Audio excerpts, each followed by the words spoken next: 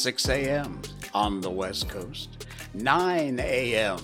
on the East Coast of America,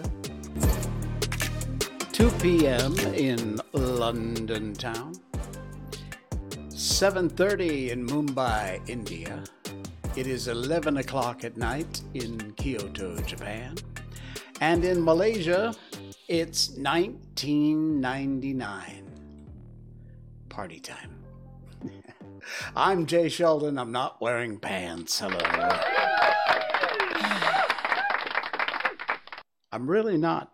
I have never worn pants on this show. We've done 137 episodes after tonight. And I'm still not wearing pants. I refuse. Oh, man. Hey, by the way, right off the bat, if I miss any of your chats, I apologize. The software I'm using for streaming puts me out. It's brilliant. It works great. It gets me on 4 different live platforms at the same time. And it's mainly Twitch. But of course, we're also Facebook Live, YouTube Live, and Rumble.com, the Jay Sheldon channel over there. We're live.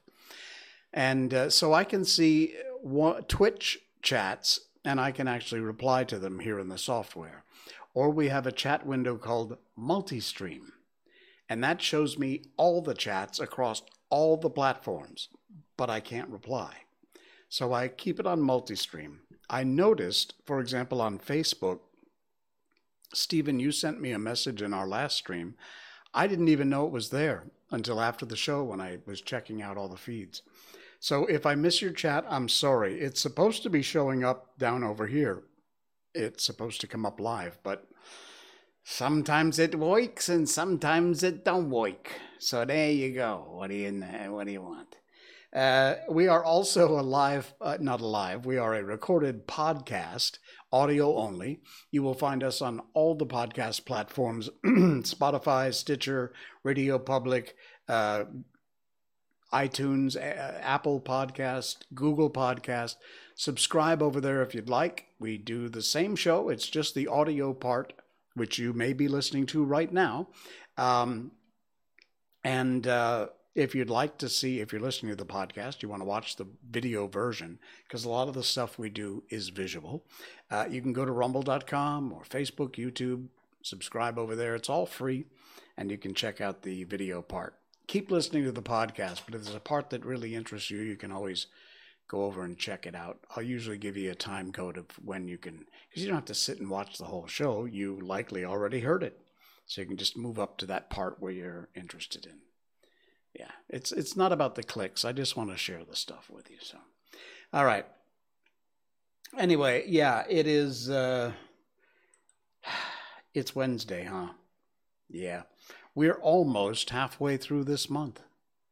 Dang, November's almost half over. Can you imagine? Wow. All right. Well, it's time to keep you up to date on you know who. Miko Update. Miko Update. She's great. She's fantastic. She's a holy terror. She's a little turd. She drives me crazy, and I love her to bits. And this morning, this was her. You gotta zoom in, which I can't do on this Facebook post. This is my Facebook page. But this is our kitchen, and I was making, what was I doing? No, I was having a biscuit and some coffee standing at the counter.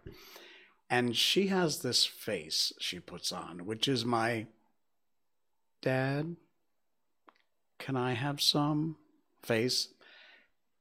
And it is a killer. It gets me every time. So there she is. With her, Dad, can I please have some? There's even wrinkles in her eyebrows. She's like, she got her eyebrows going like that. So yeah, she has this killer Dad, can I have some face that you just cannot resist. And of course, so I didn't. She got some of what I was eating. I'm very careful about that because she just got out of the hospital. She's got some stomach problems, so we have to be really, really careful about what we give her for food. In fact, we've been very good lately about not giving her food from the table. So, I mean, our food. So anyway, yeah, but she's doing great. Thank you for asking. I know you didn't ask, but you get it anyway. It's the start of every show. All right, I got a whole bunch of junk tonight. Not a whole lot of topics, but it's a weird.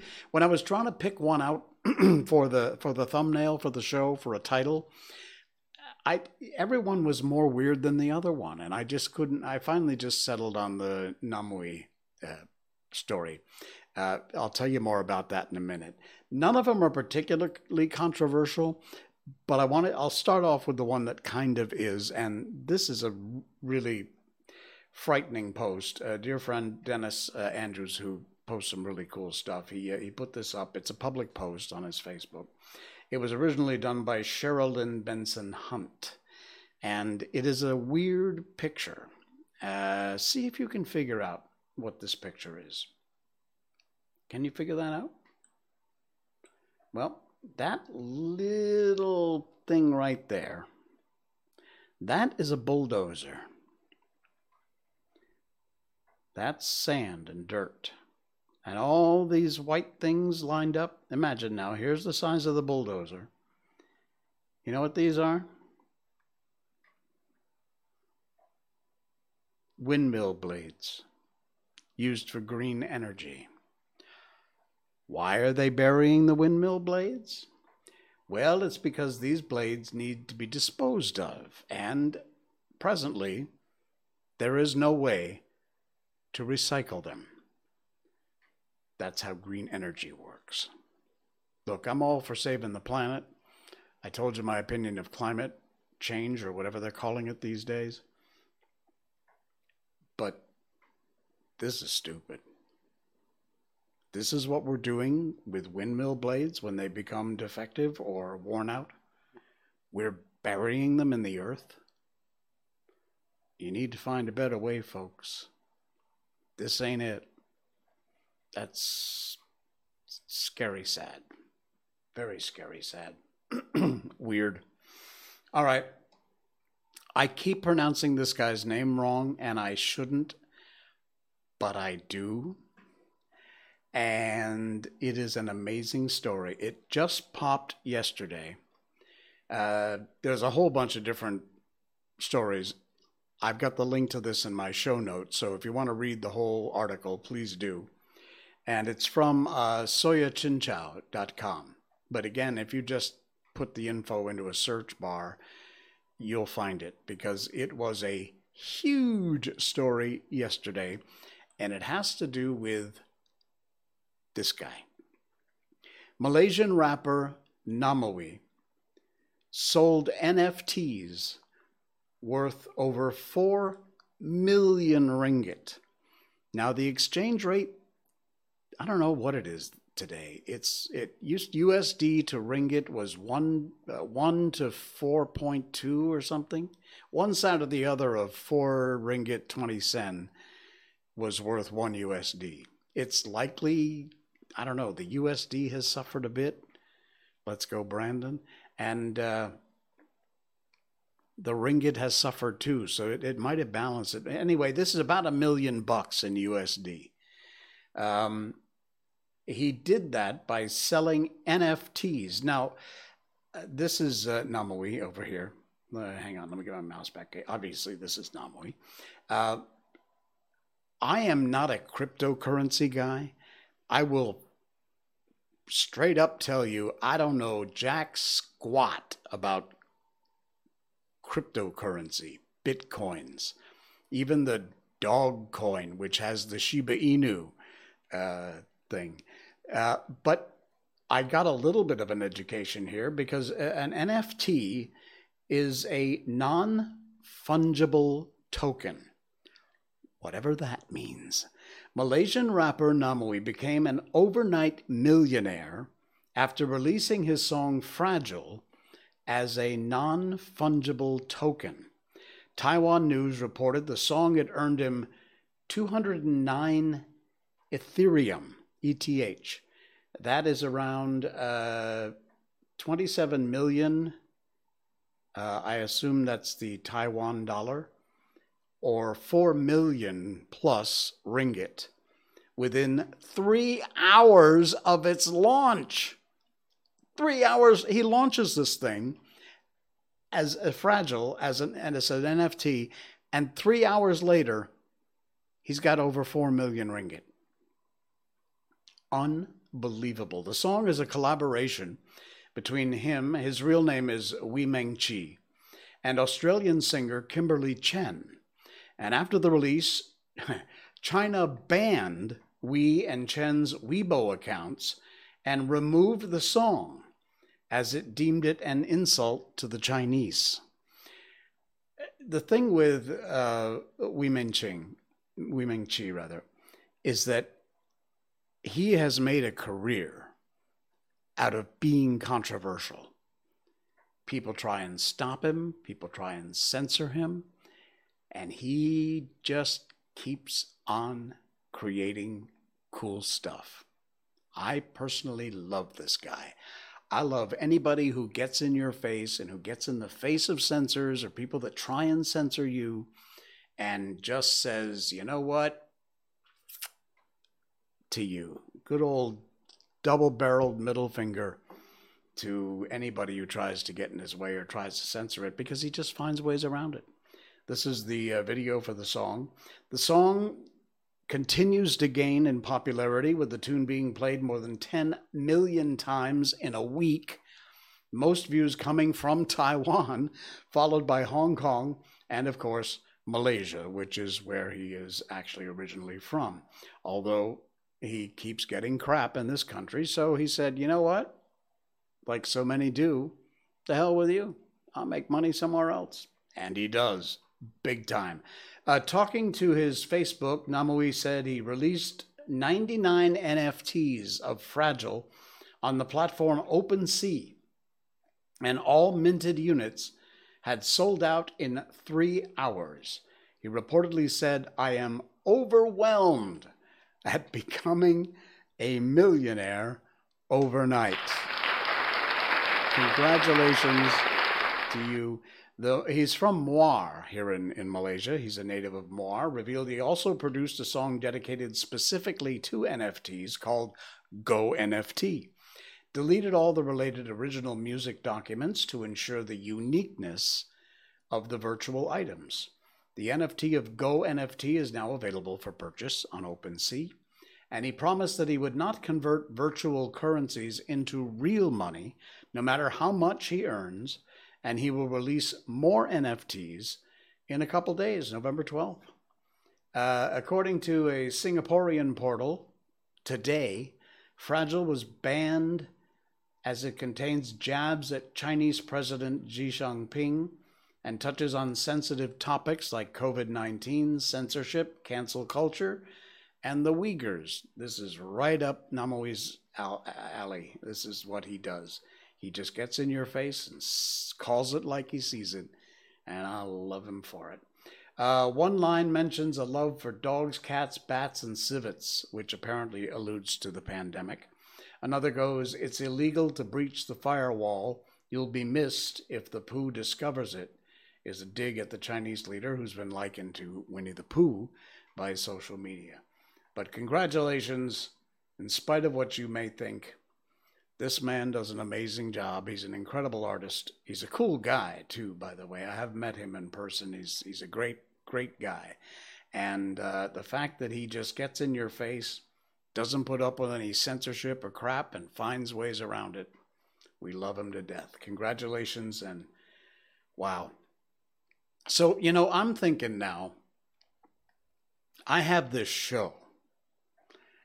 Each one is unique. I put this out there 3 days a week. I've been doing it for almost a year now. This is our 137th show.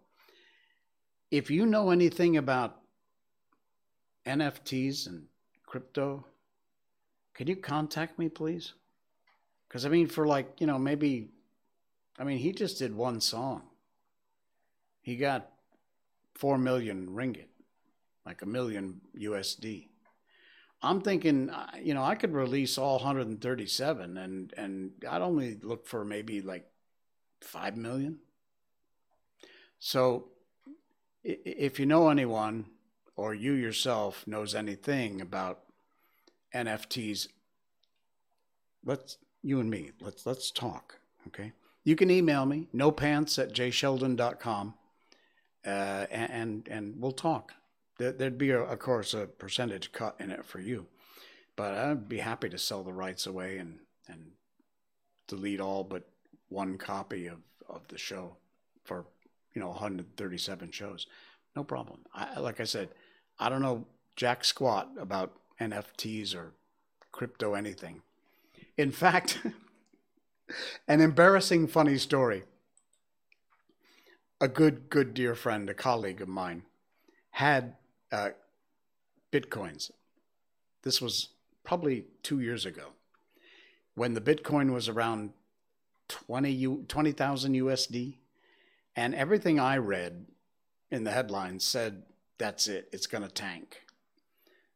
And so we were having a discussion about his Bitcoins, and I said, might not be a bad idea to sell those things. It would be at a healthy profit because he got them when they were relatively cheap.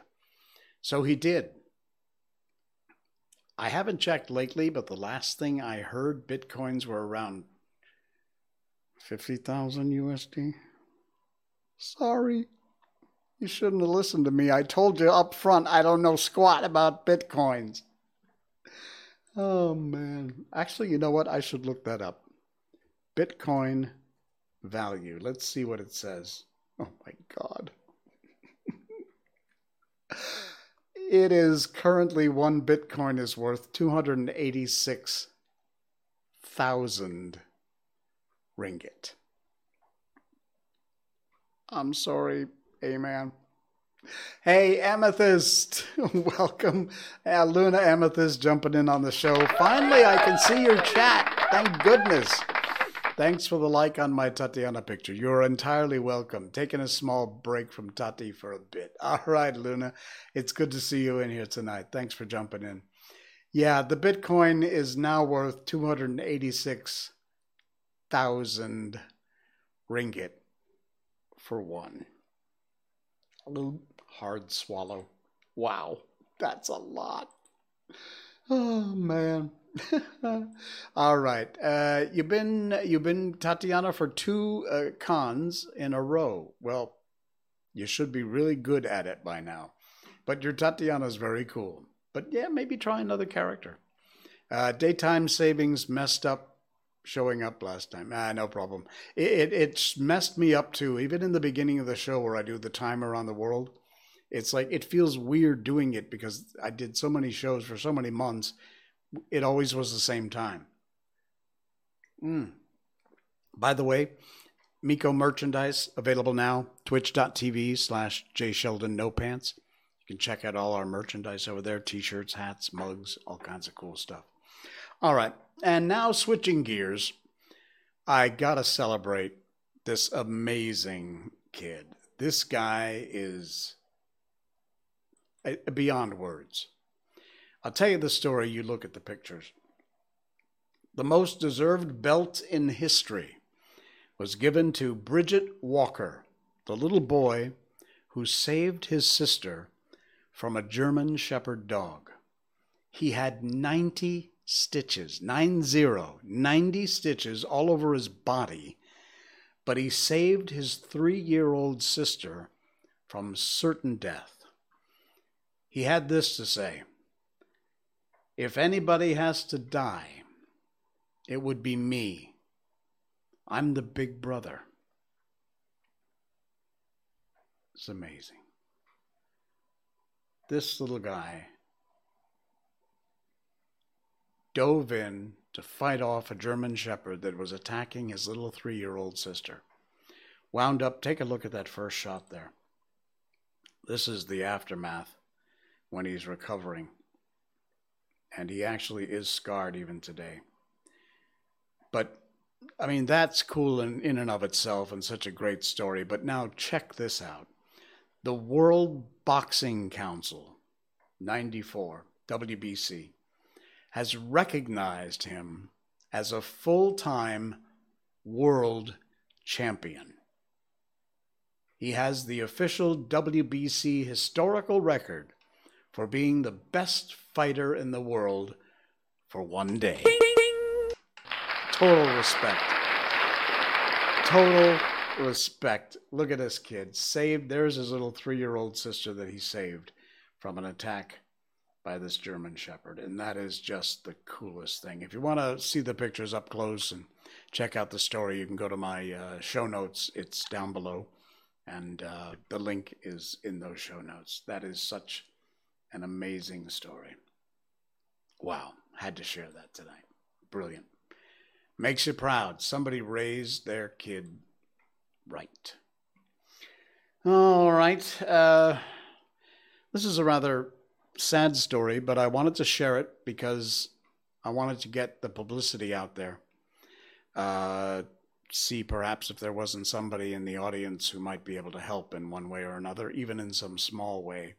This story comes to us from World of Buzz. It'll be in the show notes. Please, if you click on no other link in our show notes, click on this one. Read the whole story from World of Buzz. An underprivileged, paralyzed Malaysian teenager has only one wish before she dies, and that is to ride on a train.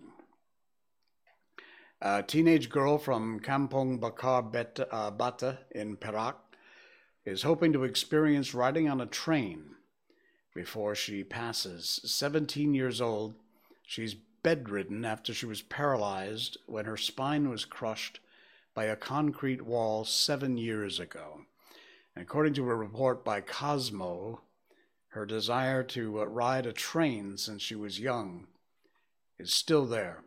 It still exists. And since she was a child, she was excited to see trains going back and forth on the tracks near her house.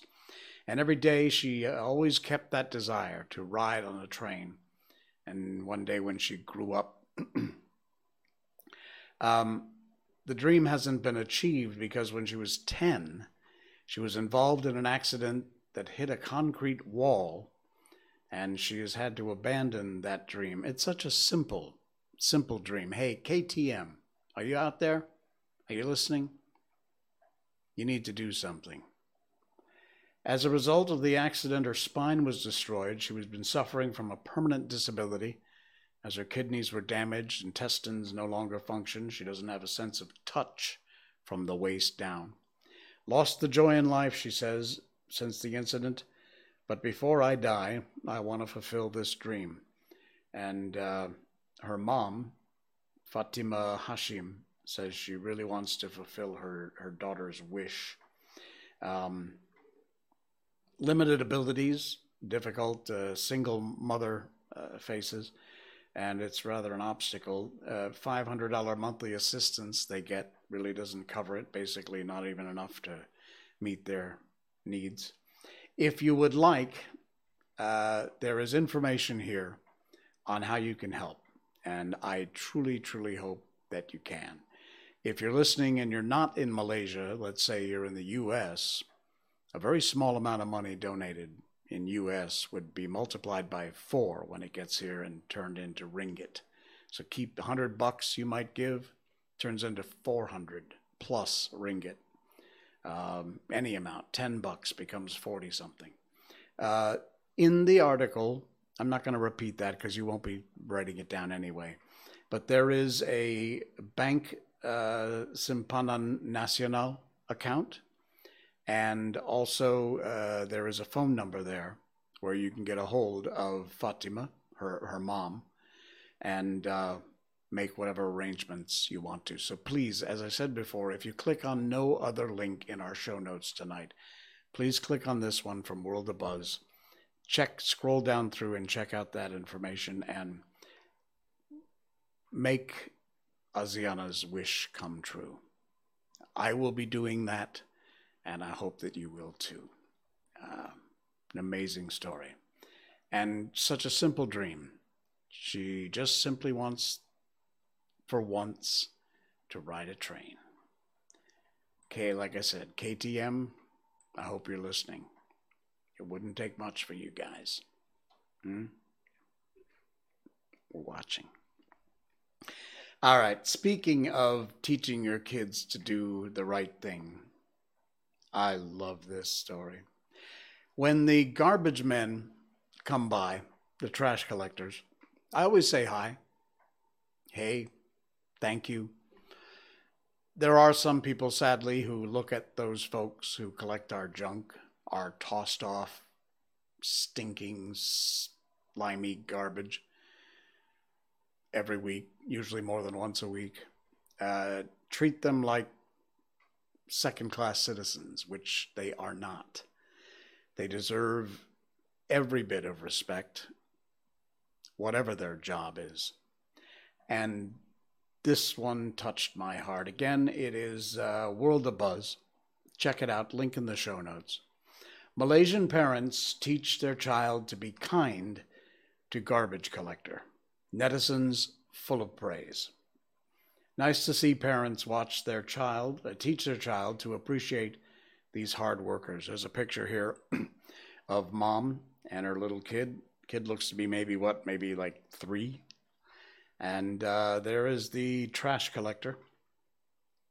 And it looks like she's handing him a mask or something. We often overlook and don't give enough credit or appreciate our garbage collectors and food delivery riders. That's another thing. All those food riders keep us fed, keep our deliveries going. Garbage collectors essential in helping maintain the cleanliness and hygiene of our surroundings. And there was this TikTok which showed us why it's important to thank and appreciate sanitation workers. Uploaded a video where the couple was seen teaching their toddler to show appreciation to sanitary workers. Absolutely brilliant. The garbage truck pulled up in front of the house. The toddler accompanied his parents, strolled to the front of the house, and handed several drink packets to the workers. The worker all smiles. The toddler approached him with a drink packet in hand, and the parents said, "Give it to Uncle," and they guided the toddler towards him. After he handed the garbage collector the drink packets, the boy's father also encouraged the toddler to say thank you and wave goodbye at the worker before going back inside. Wow. Yeah. 148,000 views, 11,800 likes on TikTok when this article was written. The netizens were full of praise for educating, to the parents, of course, for educating their child to be kind to the garbage worker. And yes, indeed, a huge hat tip to these amazing mom and dads here who are teaching their kid to respect people, all people, from any walk of life, no matter what you do for a living. This warms my heart. This is so cool. Love that story. Love it. All right. From the sublime to the ridiculous. You ready? This is great. Did you ever put a note in a bottle, throw it in the ocean? I actually did do that. I cannot remember the details, but I absolutely have a memory of doing that. Maybe one day. This actually comes from the place that I lived before I moved to Malaysia. I was in Key West, Big Pine Key, and then Key West for a long time. About 5 years. But found in Florida, one of the owners of a hotel, Judy, walking on the beach, cleaning up junk that had washed onto the shore, and found a bottle with a message in it, and also some sand and 2 $1 bills. Well, once they got it open, they read the note and found out that it wasn't sand. It was the ashes of some woman's husband. 70 years, named Gordon. She writes that he loved to travel, so she sent him traveling in a bottle with a note and a little money for someone to call home and tell her where he landed. He started at Big Pine Key. I used to live on Big Pine Key. In March of 2012, someone then found the bottle in Islamorada, a little further up the chain of islands in the Florida Keys. And they added a note and sent him traveling again. He landed at their beach in Key Colony, and Judy called the wife in Tennessee, who was excited to know of Gordon's travels, and Judy added her own note, and she put him in a new bottle, a rum bottle. She said, I added a little fun to his trip. And she added 3 more notes. She added another $1 in case Gordon travels far and long distance calls are needed. And they're going to have a memorial service or in celebration of his life on the beach later today, sending him on his way again out into the ocean. What a great trip this guy is having. Sadly, he's in ash form, but a great story out of the Florida Keys. That's fantastic. Oh, man. Well, okay. We got a new book, folks. Tonight, we are starting a brand new book. Hang on, coffee break time. And it may seem a little early, but if you saw our last stream, we checked the Christmas clock, and it's only 6 weeks until Christmas. 6 weeks and a couple days. And then, Merry freaking Christmas and a ho, ho, ho. It's Christmas in 6 weeks. Unbelievable. So, we are going to start a Christmas carol beginning tonight. We've got a brand new book. This comes to us from Gutenberg.org, the Gutenberg Project. And this is an original. All the classic books are there if you want to check them out. And we've read a whole bunch of different ones. The Little Prince, The Wonderful Wizard of Oz, The Velveteen Rabbit, Alice in Wonderland, Peter Pan. We just finished H.G. Wells' The War of the Worlds last stream. And so because I think our timing will work, this will come out just as we hit Christmas. We're going to do Charles Dickens' original Christmas Carol. These illustrations that you'll be seeing are George Alfred Williams' work. All of this is in the public domain. And it's an amazing story. If you haven't heard it or seen it in one form or another, it is there. And it's brilliantly written, too. Only 5 chapters in this book. But so we start out with Marley's Ghost, the first of the 3 spirits, the second of the 3 spirits, and the last of the spirits. And then finally, chapter 5, the end of it. The frontispiece, which you're looking at right now over here, there, is he had been Tim's blood horse all the way from church. All right.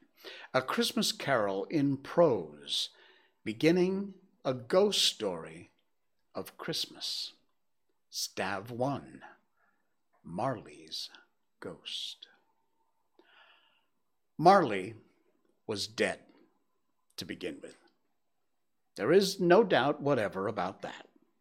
The register of his burial was signed by the clergyman, the clerk, the undertaker, and the chief mourner.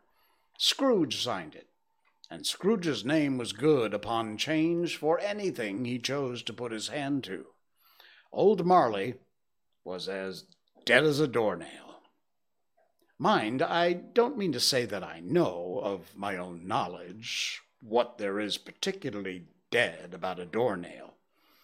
I might have been inclined myself to regard a coffin nail as the deadest piece of ironmongery in the trade, but the wisdom of our ancestors is in the simile, and my unhallowed hands shall not disturb it, or the country's done for. You will, therefore, permit me to repeat emphatically that Marley was as dead as a doornail. Scrooge knew he was dead. Of course he did. How could it be otherwise? Scrooge and his partners for I don't know how many years, Scrooge was his sole executor, his sole administrator, his sole assign, his sole residuary litigee, and his sole friend and sole mourner. And even Scrooge was not so dreadfully cut up by the sad event, but that he was an excellent man of business on every day of the funeral, the very day of the funeral and solemnized it with an undoubted bargain. The mention of Marley's funeral brings me back to the point I started from. There is no doubt that Marley was dead. This must be distinctly understood, or nothing wonderful can come of the story I'm about to relate. If we were not perfectly convinced that Hamlet's father died before the play began, there would be nothing more remarkable in his taking a stroll at night in an easterly wind upon his own ramparts than there would be in any other middle-aged gentleman rashly turning out after dark on a breezy spot. Say, St. Paul's churchyard, for instance, literally to astonish his son's weak mind. Scrooge never painted out old Marley's name. There it stood, years afterwards, above the warehouse door, Scrooge and Marley. The firm was known as Scrooge and Marley. Sometimes people new to the business called Scrooge Scrooge, and sometimes Marley. But he answered to both names. It was all the same to him. Oh, but he was a tight-fisted hand at the grindstone. Scrooge, a squeezing, wrenching, grasping, scraping, clutching, covetous old sinner, hard and sharp as a flint, from which no steel had ever struck out generous fire. Secret, self-contained, solitary as an oyster, the cold within him froze his old features, nipped his pointed nose, shriveled his cheek, stiffened his gait, made his eyes red, his thin lips blue, and spoke out shrewdly in his grating voice. A frosty rime was on his head and on his eyebrows, and his wiry chin. He carried his own low temperature always about with him. He iced his office in the dog days and didn't thaw 1 degree at Christmas. External heat and cold had little influence on Scrooge. No warmth could warm, no wintry weather chill him, no wind that blew was bitterer than he, no falling snow was more intent upon its purpose, no pelting rain less open to entreaty. Foul weather didn't know where to have him. The heaviest rain and snow and hail and sleet could boast of the advantage over him in only one respect. They often came down handsomely, and Scrooge never did. Nobody ever stopped him in the street to say with gladsome looks, "My dear Mr. Scrooge, how are you? When will you come to see me?" No beggars implored him to bestow a trifle. No children asked him what it was o'clock. No man or woman ever once in all his life inquired the way to such and such a place of Scrooge.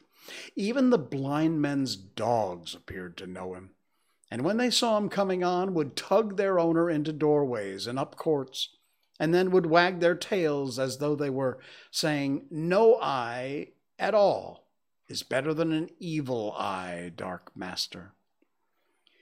But what did Scrooge care? It was the very thing he liked, to edge his way along crowded paths of life, warning all human sympathy to keep its distance.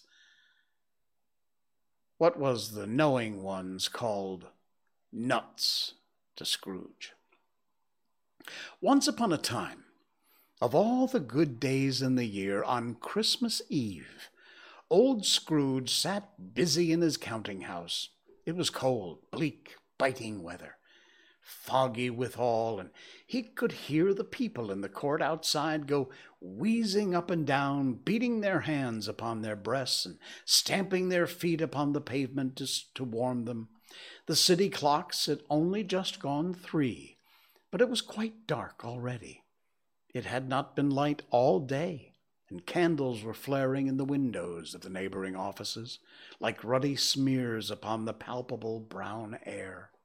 The fog came pouring in at every chink and keyhole, and was so dense without that Although the court was of the narrowest, the houses opposite were mere phantoms. To see the dingy cloud come drooping down, obscuring everything, one might have thought that nature lived hard by and was brewing on a large scale. The door of Scrooge's counting-house was open, that he might keep an eye upon his clerk, who, in a little dismal cell beyond, a sort of tank really, was copying letters. Scrooge had a very small fire, but the clerk's fire was so very much smaller that it looked like one coal. But he couldn't replenish it, for Scrooge kept the coal box in his own room, and so surely as the clerk came in with a shovel, the master predicted that it would be necessary for them to part. Wherefore the clerk put on his white comforter and tried to warm himself at the candle, an effort which, not being a man with a strong imagination, he failed. "A Merry Christmas, Uncle! God save you!" cried a cheerful voice. It was the voice of Scrooge's nephew, who came upon him so quickly that this was the first intimidation he had of his approach. "Bah!" said Scrooge. "Humbug!" He had so heated himself with rapid walking in the fog and frost, the nephew of Scrooge, that he was all aglow. His face was ruddy and handsome, his eyes sparkled, his breath smoked again. "Christmas a humbug, Uncle?" said Scrooge's nephew. You don't mean that, I'm sure." "I do," said Scrooge. "Merry Christmas. What have you right to be merry? What reason have you to be merry? You're poor enough." "Come on, then," returned the nephew gaily. "What right have you to be dismal? What reason have you to be morose? You're rich enough." Scrooge, having no better answer ready on the spot of the moment, said, "Bah!" again, and followed it up with another humbug. "Oh, don't be cross, Uncle," said the nephew. "What else can I be?" returned the uncle.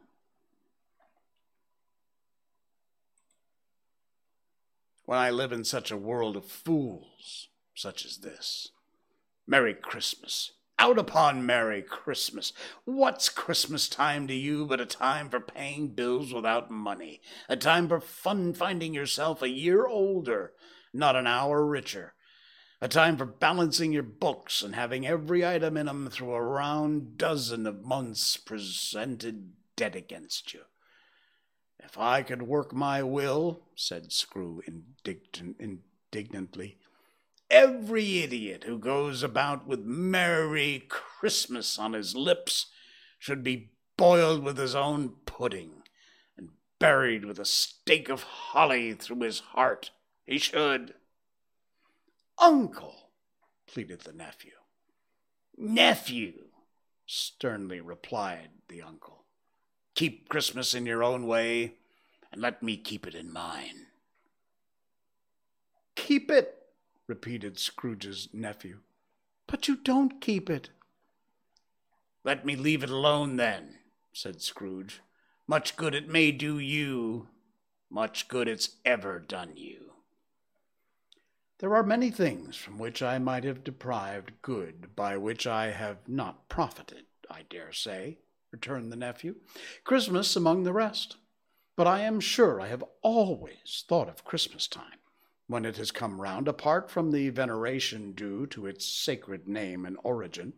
If anything belonging to it can be apart from that as a good time, a kind, forgiving, charitable, pleasant time, the only time I know of in the long calendar of the year, when men and women seem by one consent to open their shut-up hearts freely, and to think of people below them as if they were really fellow passengers to the grave, and not another race of creature bound on other journeys.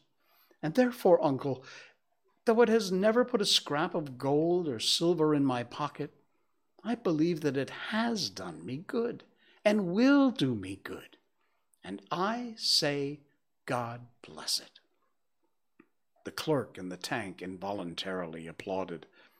Becoming immediately sensible of the impropriety, he poked the fire and extinguished the last frail spark forever.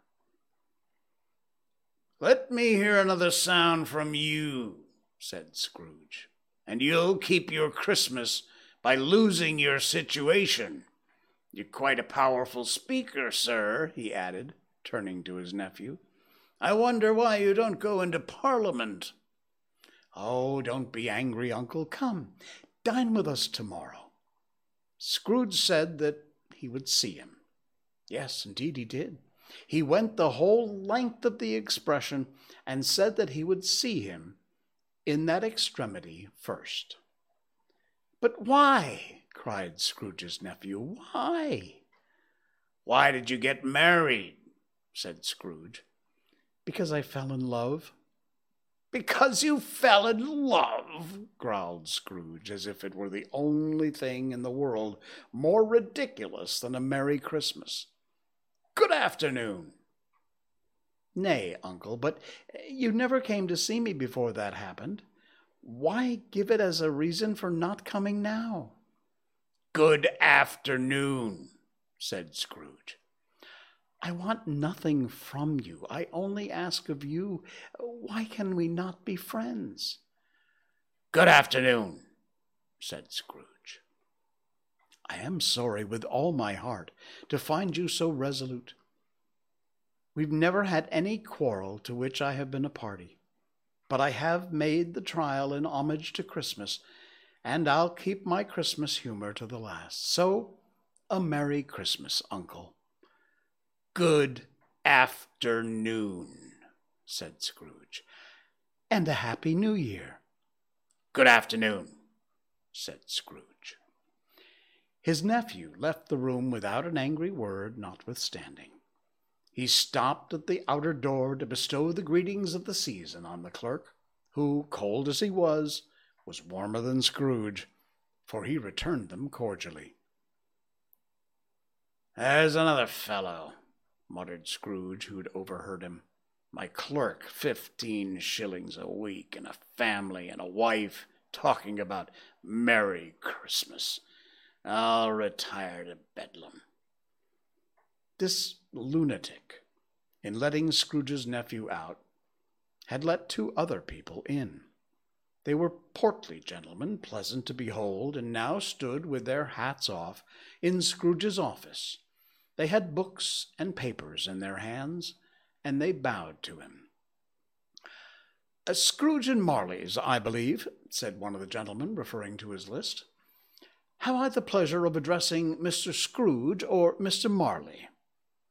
Mr. Marley's been dead for 7 years," Scrooge replied. "He died 7 years ago this very night." "Well, we have no doubt his liberality is well represented by his surviving partner," said the gentleman, pressing his credentials. It certainly was, for they had been 2 kindred spirits. At the ominous word liberality, Scrooge frowned and shook his head and handed the credentials back. "At this festive season of the year, Mr. Scrooge," said the gentleman, taking up a pen, "it is more than usually desirable that we should make some slight provision for the poor and destitute who greatly suffer at present time. Many thousands are in want of common necessities. Hundreds of thousands are in want of common comforts, sir." "Are there no prisons?" asked Scrooge. "Oh, plenty of prisons," said the gentleman, laying down the pen again. "And the union workhouses?" demanded Scrooge. "Are they still in operation?" "They are still," returned the gentleman. I wish I could say that they were not." "The treadmill and the poor law are in full vigor, then?" said Scrooge. "Oh, both very busy, sir." "Ho! I was afraid, from what you said at first, that something had occurred to stop them in their useful course," said Scrooge. I'm very glad to hear it." "Under the impression that they scarcely furnish Christian cheer of mind or body to the multitude," returned the gentleman. "A few of us are endeavoring to raise a fund to buy the poor some meat and drink and means of warmth. We chose this time because it is a time for all others, when want is keenly felt and abundance rejoices. What shall I put you down for?"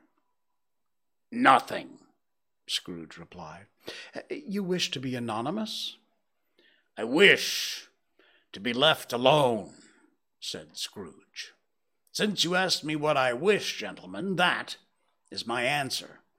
I don't make merry myself at Christmas, and I can't afford to make idle people merry. I help to support the establishments I've mentioned. They cost enough, and those who are badly off must go there."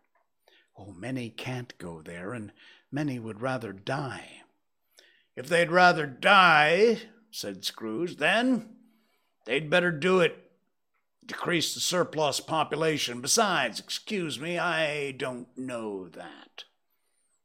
"But you might know it," observed the gentleman. "It's not my business," Scrooge returned. "It's enough for a man to understand his own business and not interfere with other people's. Mine occupies me constantly. Good afternoon, gentlemen." Seeing clearly it would be useless to pursue this point, the gentleman withdrew. Scrooge resumed his labors in an impressive opinion of himself, and a more fastidious temper than was usual with him. Meanwhile, the fog and the darkness thickened so that people ran around with flaring links, proffering their services to go before horses and carriages and conduct them on their way. The ancient tower of a church, whose gruff old bell was always peeping slily down at Scrooge out of a Gothic window in the wall, became invisible, and struck the hours and quarters in the clouds with tumultuous vibrations afterward, as if teeth were chattering in its frozen head up there. The cold became intense. In the main street, at the corner of the court, some laborers were repairing the gas pipes. They lit a great fire in a brazier, round which a party of ragged men and boys were gathered, warming their hands and winking their eyes before the blaze in rapture. The water plug being left in solitude, its overflowing suddenly congealed and turned into misanthropic ice. The brightness of the shops, where holly sprigs and berries crackled in the lamp heat of the windows, made pale faces ruddy as they passed. Poulterers and grocer trades became a splendid joke, a glorious pageant, with which it was next to impossible to believe that such dull principles as bargain and sale had anything to do. The Lord Mayor, in the stronghold of the mighty mansion house, gave orders to his 50 cooks and butlers to keep Christmas as a Lord Mayor's household should, and even the little tailor, with whom he had fined 5 shillings on the previous Monday for being drunk and bloodthirsty in the streets, stirred up tomorrow's pudding in his garret, while his lean wife and the baby sailed out to buy the beef. Foggier yet, and colder, piercing, searching, biting cold. If the good St. Dunstan had but nipped the evil spirit's nose with a touch of such weather as that, instead of using his familiar weapons, then indeed he would have roared to the lusty purpose. The owner of one scant young nose, gnawed and mumbled by the hungry cold, as bones are gnawed by dogs, stooped down at Scrooge's keyhole to regale him with a Christmas carol. But at first, the sound of "God bless you, merry gentlemen, may nothing you dismay." Scrooge seized the ruler with such energy of action that the singer fled in terror, leaving the keyhole to the fog and even more congenial frost. At length, the hour of shutting up the counting-house arrived. With an ill will, Scrooge dismounted from his stool, tactily admitted the fact to the expectant clerk in the tank, who instantly snuffed out his candle and put on his hat. "You want all day tomorrow, I suppose," said Scrooge. "If quite convenient, sir." "It's not convenient," said Scrooge, "and it's not fair. If I was to stop half a crown for it, you'd think yourself ill-used, I'll be bound." The clerk smiled faintly. "And yet," said Scrooge, "you don't think me ill-used when I pay a day's wages for no work." The clerk observed that it was only once a year. "A poor excuse for picking a man's pocket every 25th of December, said Scrooge, buttoning his green coat to the chin. "But I suppose you must have the whole day. You'll be here all the earlier the next morning." The clerk promised that he would, and Scrooge walked out with a growl. The office was closed in a twinkle, and the clerk, with the long ends of his white comforter dangling below his waist, for he boasted no great coat, went down a slide on Cornhill at the end of a lane of boys 20 times in honor of it being Christmas Eve, and then ran to the home to Camden Town as hard as he could pelt to play blind man's bluff. And that's where we will leave it for tonight. Good start. What an amazing story. I love Dickens, and this Christmas Carol is the original classic. Amazing. So that's the first half of the first chapter, and we'll wrap that up on our next stream on Saturday night, the second half of chapter 1 of Charles Dickens' A Christmas Carol. Thank you, friends. Enjoy the rest of your work week. I will see you right back here on Saturday night, 10 o'clock Malaysian time. Don't forget, if you want to buy this show as an NFT, nopants@jsheldon.com. Get in touch if you know about this crypto thing. Could be a good commission in it for you. I'll sell the whole show, 5 million. Cheap at twice the price. I'm Jay Sheldon. I'm not wearing pants. Good night. Yo.